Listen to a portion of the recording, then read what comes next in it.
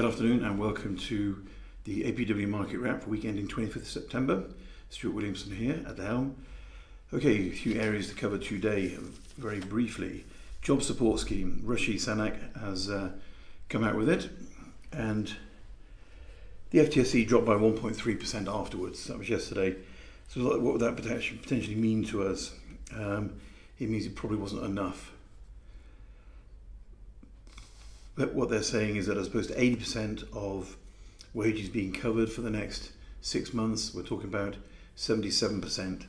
77% doesn't sound like much of a drop, 3%. However, a lot of it's been paid for by the employer, and it's been pared down in many areas, such that it's only £1 billion, only £1 billion a month, as opposed to £9 billion a month in costs. The winners in it are people who are coming back from furlough. There's 3 million people on furlough at the moment. If they come back, they'll probably get about, as it says, 78% of their money. But it also means that employers, if they're paying so much more, will probably look at it and go, do I really want to take 2 people back on?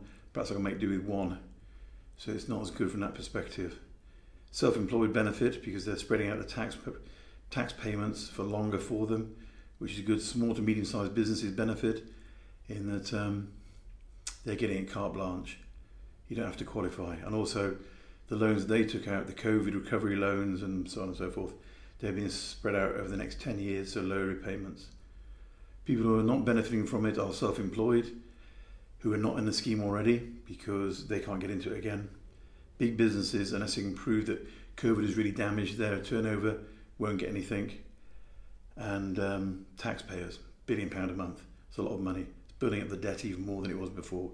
So that's not great. And as I said, the FTSE response was not positive. In fact, JP Morgan say it's too little, not enough. What does it mean to us from a property perspective? It means there's not going to be the crash that people have been scaremongering about come October. The end of the world is nigh. It'll probably be, as people are saying, it'll carry on as it is this year and then start to recover next year, going up further. And that's what the big research houses are saying. Over and above that, what can we talk about? It was about debt, overall debt. That's not mine. That's the British government's debt. What does it mean? Well, Mr. Micawber, William Micawber, some of you may recollect if you did Charles Dickens at school, he said that debt was a recipe for misery. And if mishandled, it certainly can be. In the UK, we've just gone over £2 trillion in debt, which is equivalent to the GDP. That is one of the average and worst debt scenarios in the UK, in Europe. What does it mean? It means, looking back over the past, it started off, I think it was, with Gordon Brown. We were about at 40%, that's right, in the 1990s. Prior to it, worst time it's ever been before that, about 100% was in the 1960s, when we were dealing with the war debt. I mean, debt, let's just get it right, debt can be good. If you're buying a house, long-term debt is good because inflation will erode it away. First property I bought had a loan on it of £48,000, which was a king's ransom. Nowadays it wouldn't hardly buy anything, £48,000. So you've got to look at it in perspective. So buying on a long-term, non-depreciating asset is a good thing to have debt. Buying clothes and buying TVs is not. So let's look at, is it good for the UK? Debt at the moment is up to 100%. Gordon Brown let it go up to 72 with the financial crisis, who broke his own rules. The IMF said if it goes over 77%, the economies of each country will be damaged through interest repayments. That's not the case now. Interest repayments are actually virtually nothing because interest levels are virtually 0%. And in some cases, lenders are paying for the privilege of giving their money to the British government because they know it's a secure location. So debt isn't as bad a thing as we always used to say it was. My father used to say to me, never a lender, borrow a bee. I don't think that's true. I think if you're looking at capital debt to buy proper stuff, it's a good idea. Okay, so what does that really mean going forward?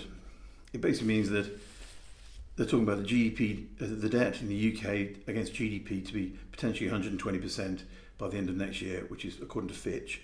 However, according to the World Bank, IMF, they're saying the UK will probably be below 100% by the end of this year.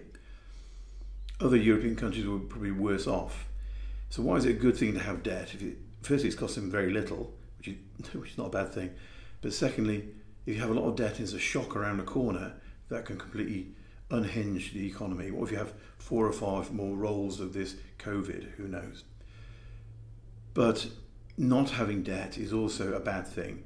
If we don't keep on borrowing to reinvest, to float companies, to get them up and running, then we will start going into a decline and a worse recession than we're in. So we have to keep on spending. Just like the Fed has said in the US, they're going to keep on spending.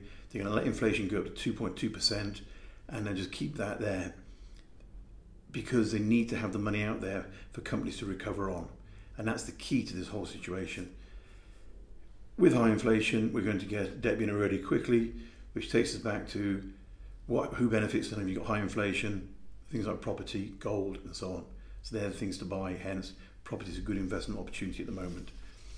Finally, buyer beware. Had a conversation with a chap this morning, and he was very, very, very sensitive about who could be trusted, could we be trusted, could the people we're using be trusted. And I said, you've got to do your own research. So go out there, if you're worried about, for example, the solicitor that's been suggested to you, go to their regulatory website, which is sra.org.uk, and check the solicitor out. Ask for references, look around for references. If you go to our LinkedIn profiles at APW, we have 60 references on there alone. Okay, our good friends at Prosperity, you go to Trustpilot, they have 243 positive references on Trustpilot. Okay, there's a couple of negative ones. And if you go into other websites and start doing trial by internet, then you will find people who are always willing to put negative stuff on the internet. And there are many people out there, and there's a lot of scams out there. People who will ask you for money to try and help you do a research into a company or try and get money back you might have lost. So you can be very careful as to who you trust, and just ask around. And look at the expatriate community, Hong Kong, Dubai, Qatar, Oman, all these places, Singapore, KL, they're all very small communities. And if the company you're working with has got a bad reputation, it will soon out. So there we go. I've spoken very quickly today because I had a lot to cover, and a previous recording took 10 minutes, so I had to do it again. Do take care, look after yourselves, and hopefully I'll see you all again next week. Please do subscribe, press like, and press the button that makes a little noise so it'll tell you when the next video comes up. Thanks very much. Bye-bye.